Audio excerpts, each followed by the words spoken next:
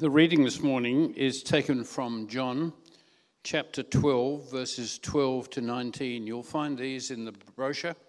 If you want to follow in the Bible, they're on page 1532. The next day, a great crowd that had come forth for the festival heard that Jesus was on his way to Jerusalem.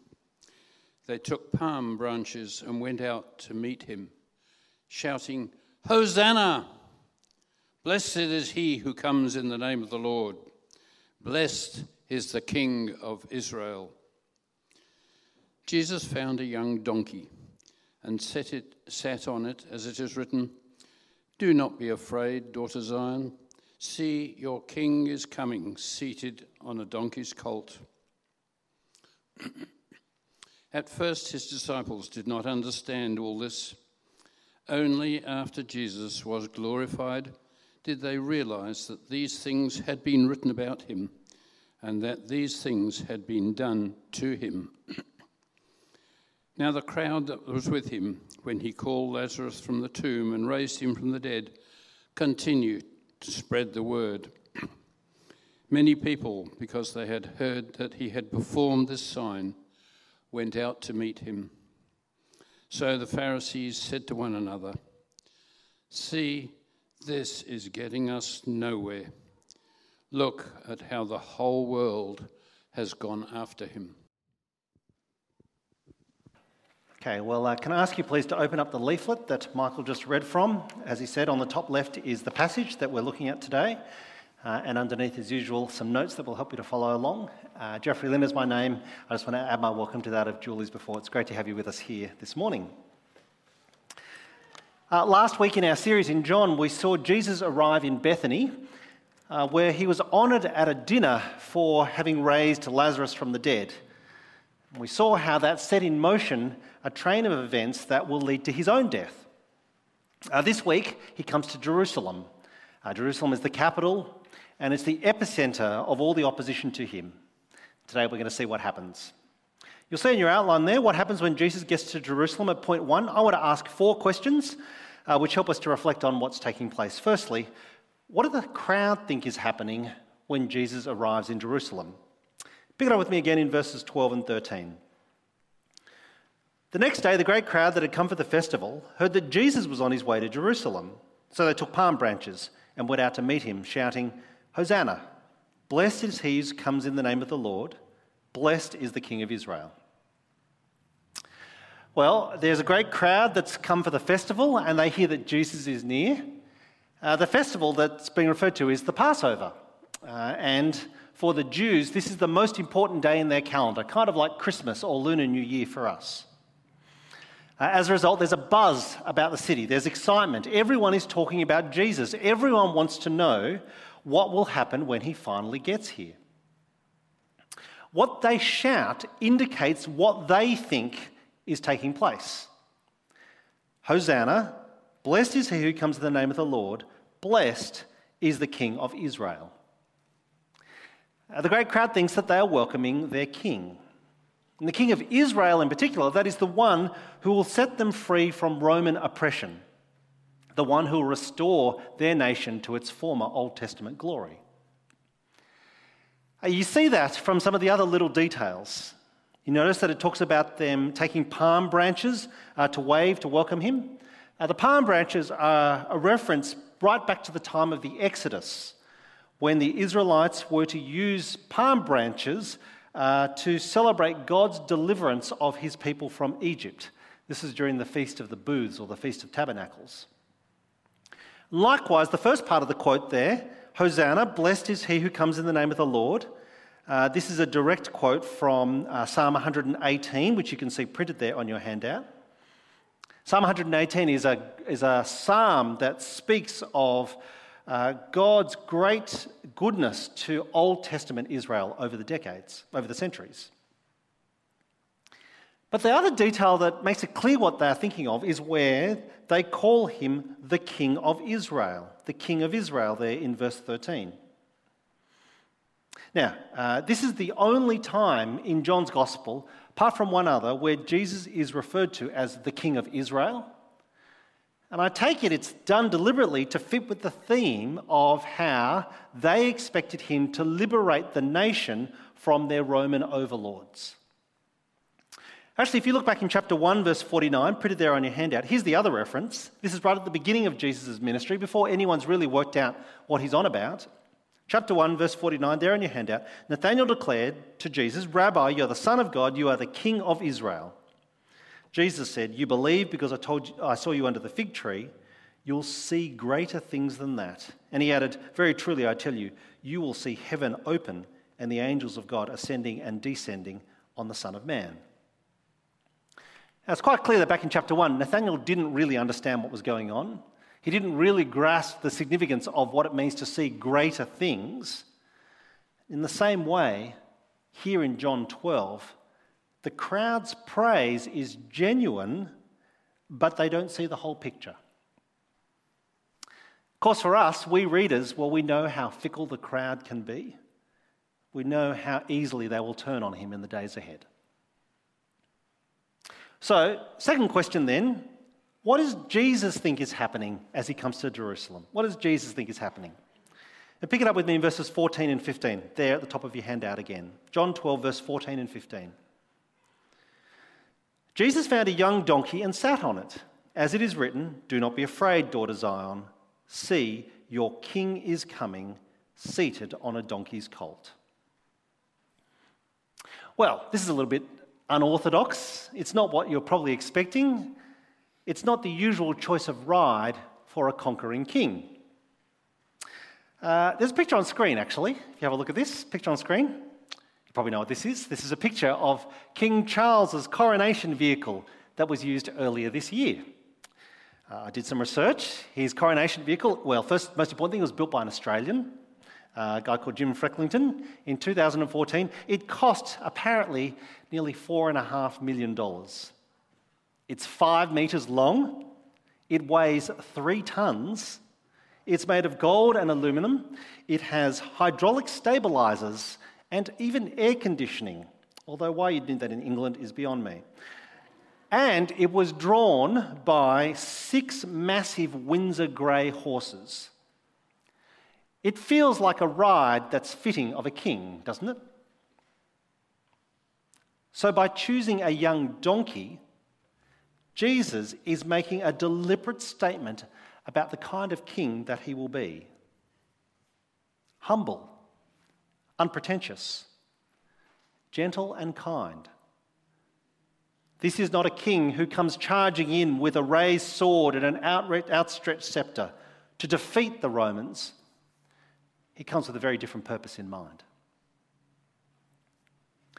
The thing is that John, as he records these events, he sees an even deeper significance when he quotes from Zechariah chapter 9. That's where the quote comes from, and you can see it's printed down the bottom of the page. We're going to get to that in a moment.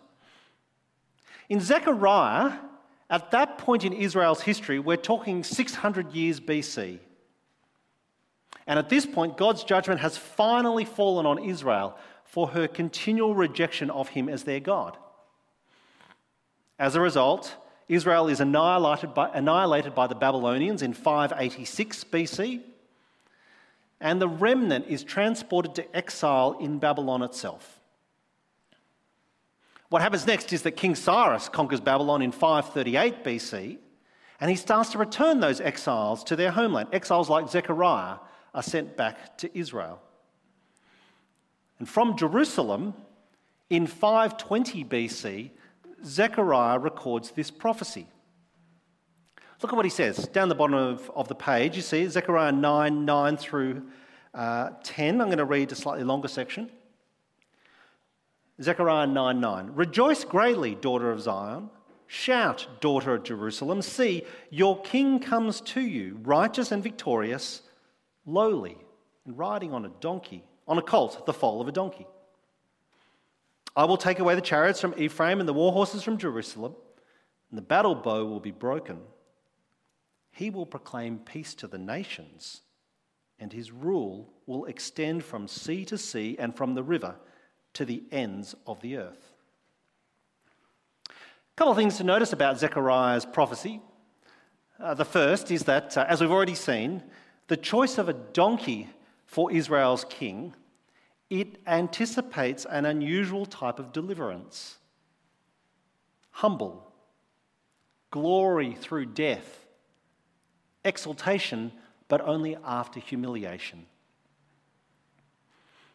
And the second thing that you noticed in Zechariah's prophecy is that clearly there is a wider view than just the restoration of the nation of Israel. Look again at Zechariah chapter 9, verse 10. Halfway through that verse, he will proclaim peace to the nations. His rule will extend from sea to sea and from the river to the ends of the earth. Zechariah sees peace to the nations, not just to Israel, which is much more than what the Jews in Jesus' time were expecting. Well, as Jesus arrives in Jerusalem, we've seen what the crowd think is happening. We've seen what Jesus thinks is happening. Thirdly, right-hand side of your handout, what do the disciples think is happening?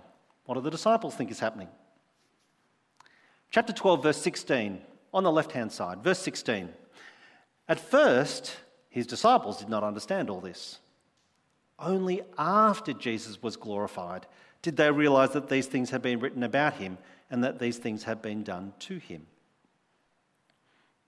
Here's the great irony. Even as Jesus comes to Jerusalem, even now, so close to the finish, his own followers don't understand what's going on. It's only later, after Jesus was glorified. Now that phrase, after Jesus was glorified, I think is a reference to Jesus' death and resurrection that we'll see in the chapters ahead. And in fact, we know that it's been coming. Back in chapter 10, Jesus said, I am the good shepherd who lays down his life for the sheep. But at this point, his followers just can't comprehend how his pathway to glory would be through such awful suffering, by being crucified at the hands of the Romans themselves. What John is telling us is that back then, they only had a partial or a limited understanding. By contrast, for us believers today, we who live on the other side of Christ's death and resurrection, we see it all. We see clearly.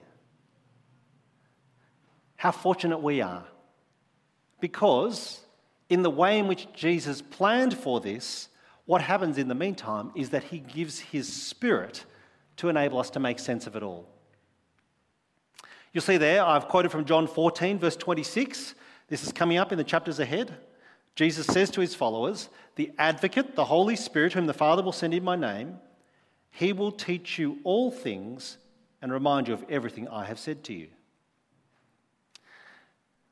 This is the great work of the Holy Spirit, the third person of the Trinity.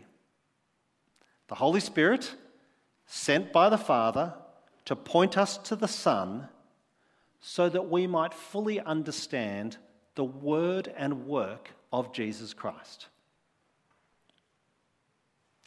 It was once said of Charles Spurgeon, the great 19th century Baptist preacher, he was once asked, what was he thinking as he climbed into the pulpit to preach each Sunday, like this one here, literally, an elevated pulpit? He said that he used to pray. And so he's asked, well, what do you pray? Here was his answer. He said, I pray, I believe in the Holy Spirit. I believe in the Holy Spirit. I believe in the Holy Spirit.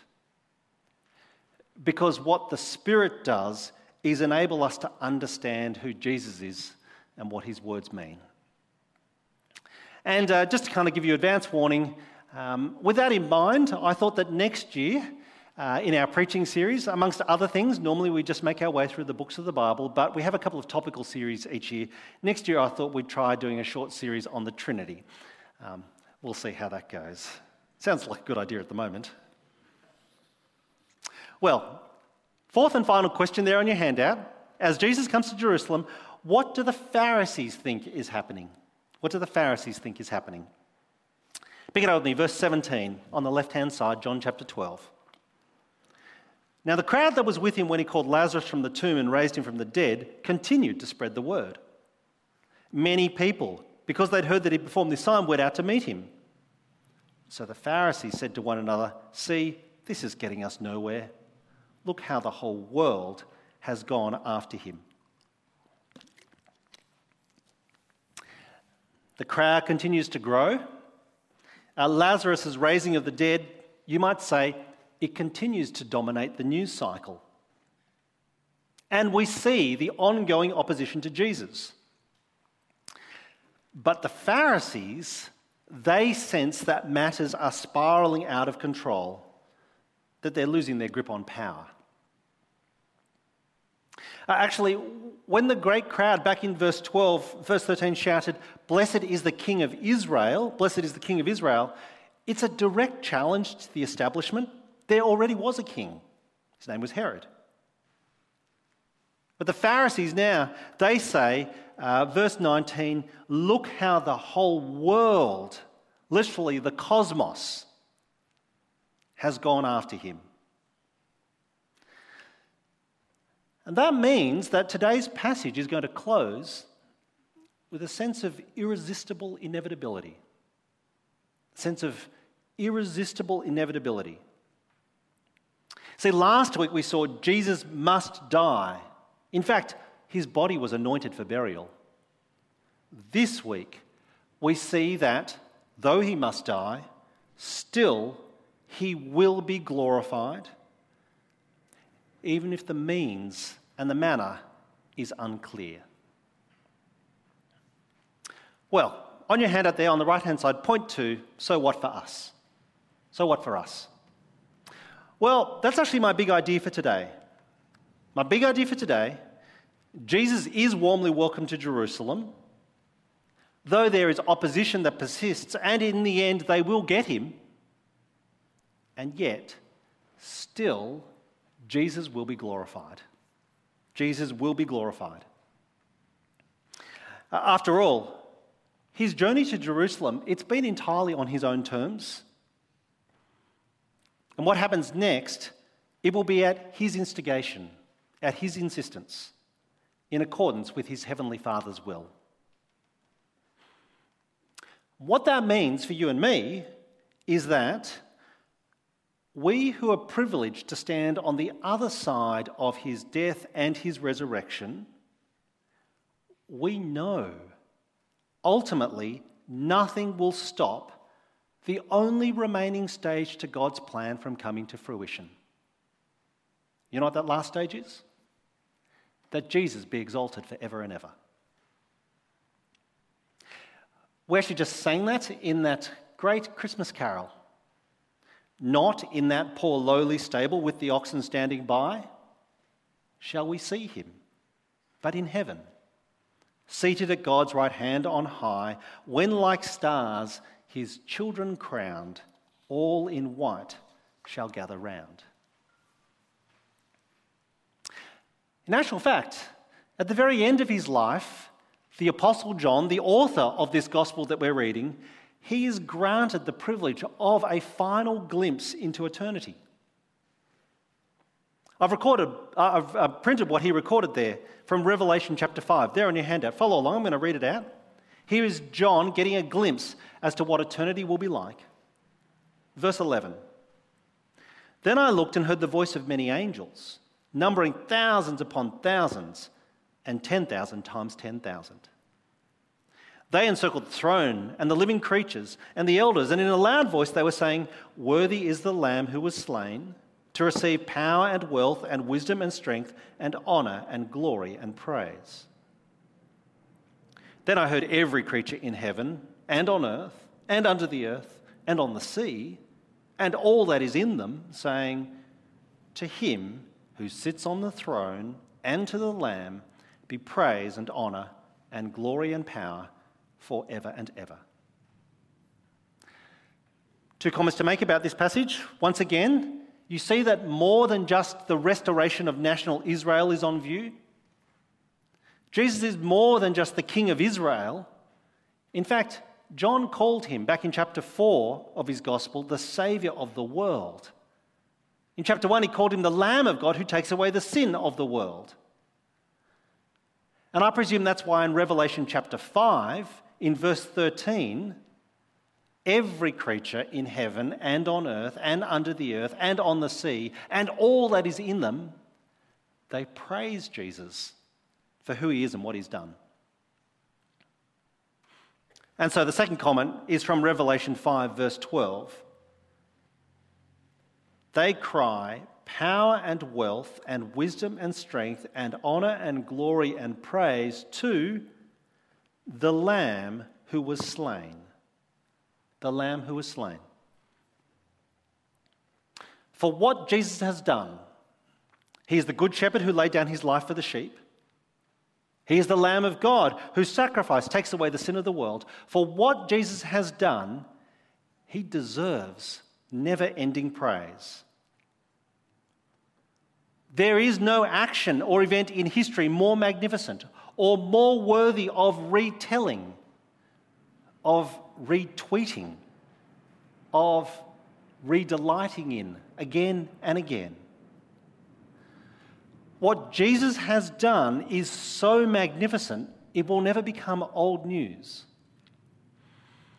And that's the reason why here at Trinity, we keep talking about what God has done for us in Jesus.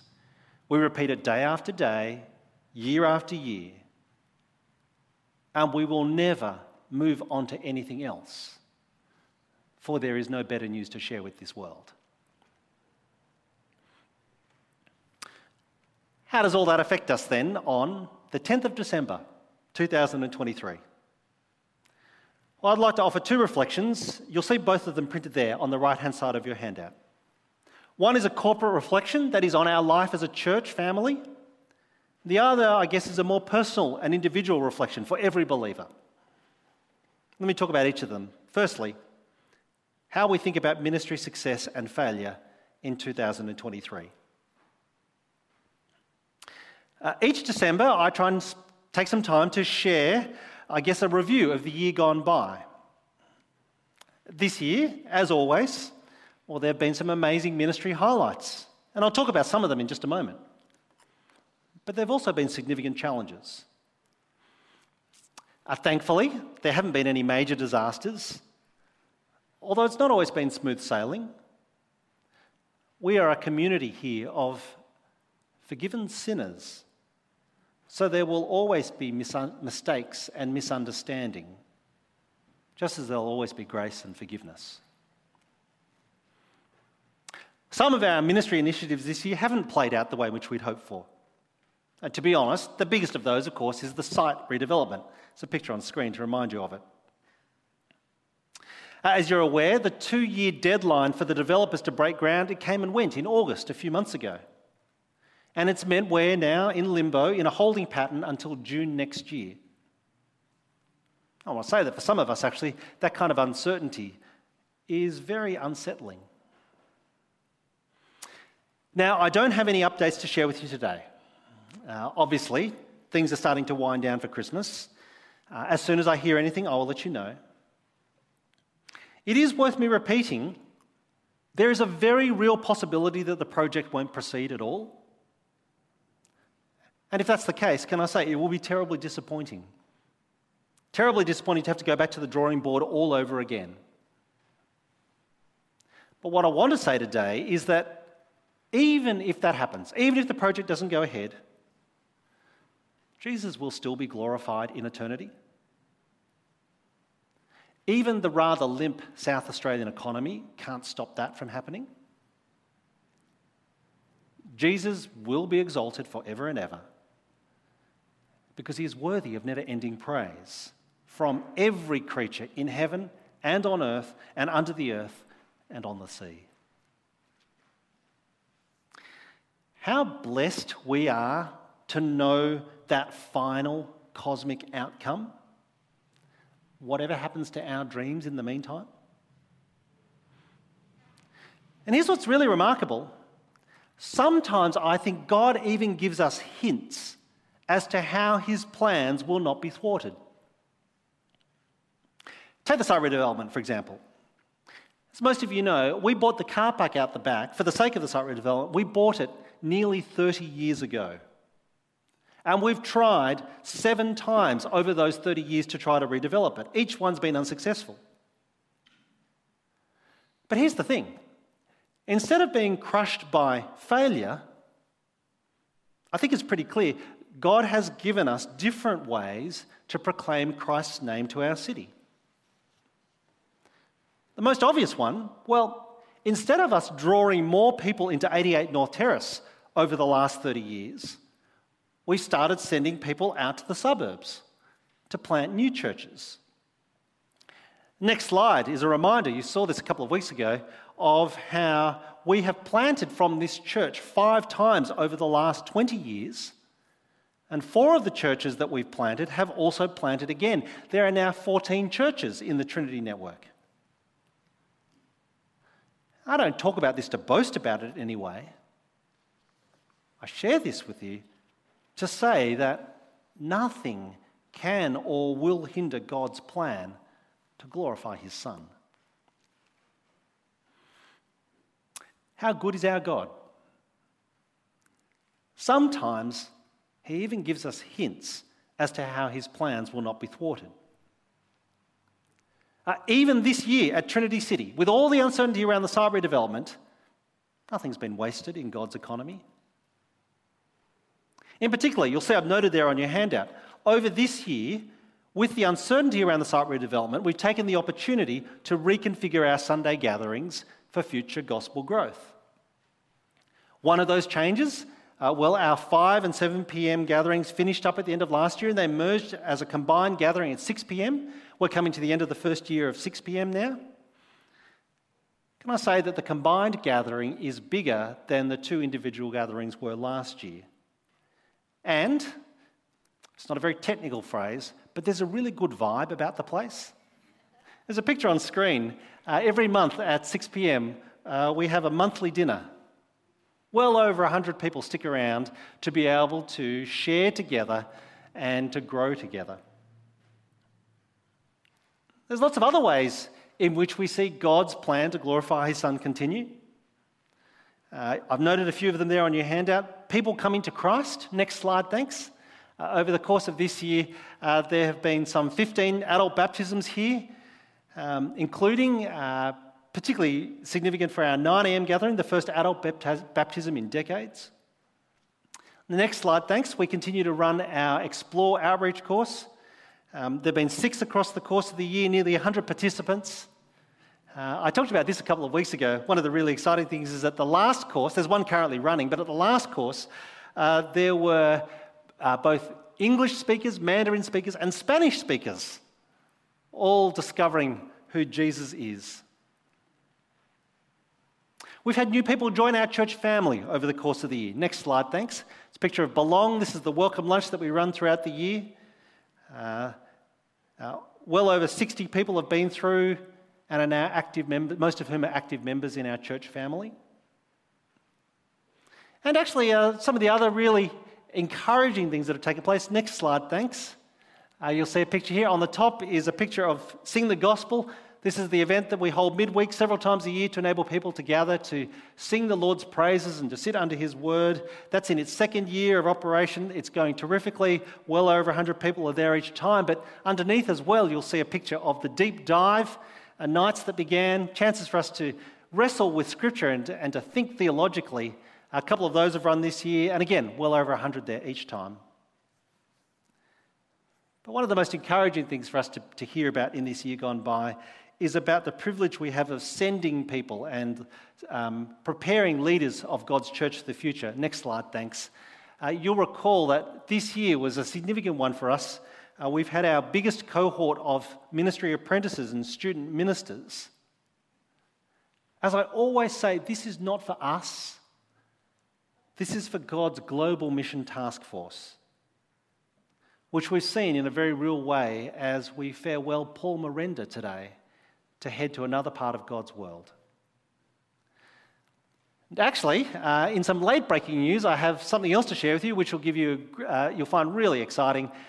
You'll know that over the last little while, we have been hoping that Dave and Tab would be able to return to East Asia to keep taking the gospel there. On Friday, we heard that they've received their visa. which is just wonderful news. We will look to farewell them in late January as they prepare to take the good news of Jesus to another part of his world. Because God's plan to glorify his Son, it won't be thwarted and it cannot fail. Here's my other comment then, down the bottom right of your handout. What does all this mean for us and how we think about our personal lives in the year ahead? Being utterly confident that Jesus will be exalted forever and ever also shapes how each of us reflect on our personal lives in this year gone by. If you were to do your personal year in review, then, like for all of us, I suspect there'd be a mixture of delights and disappointments, of celebrations and stresses.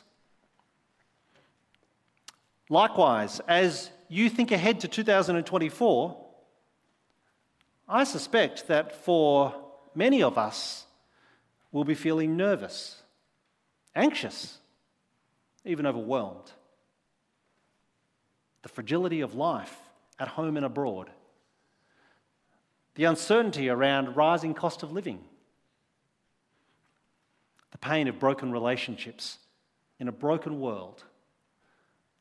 All of it is hard to experience and impossible to fully avoid.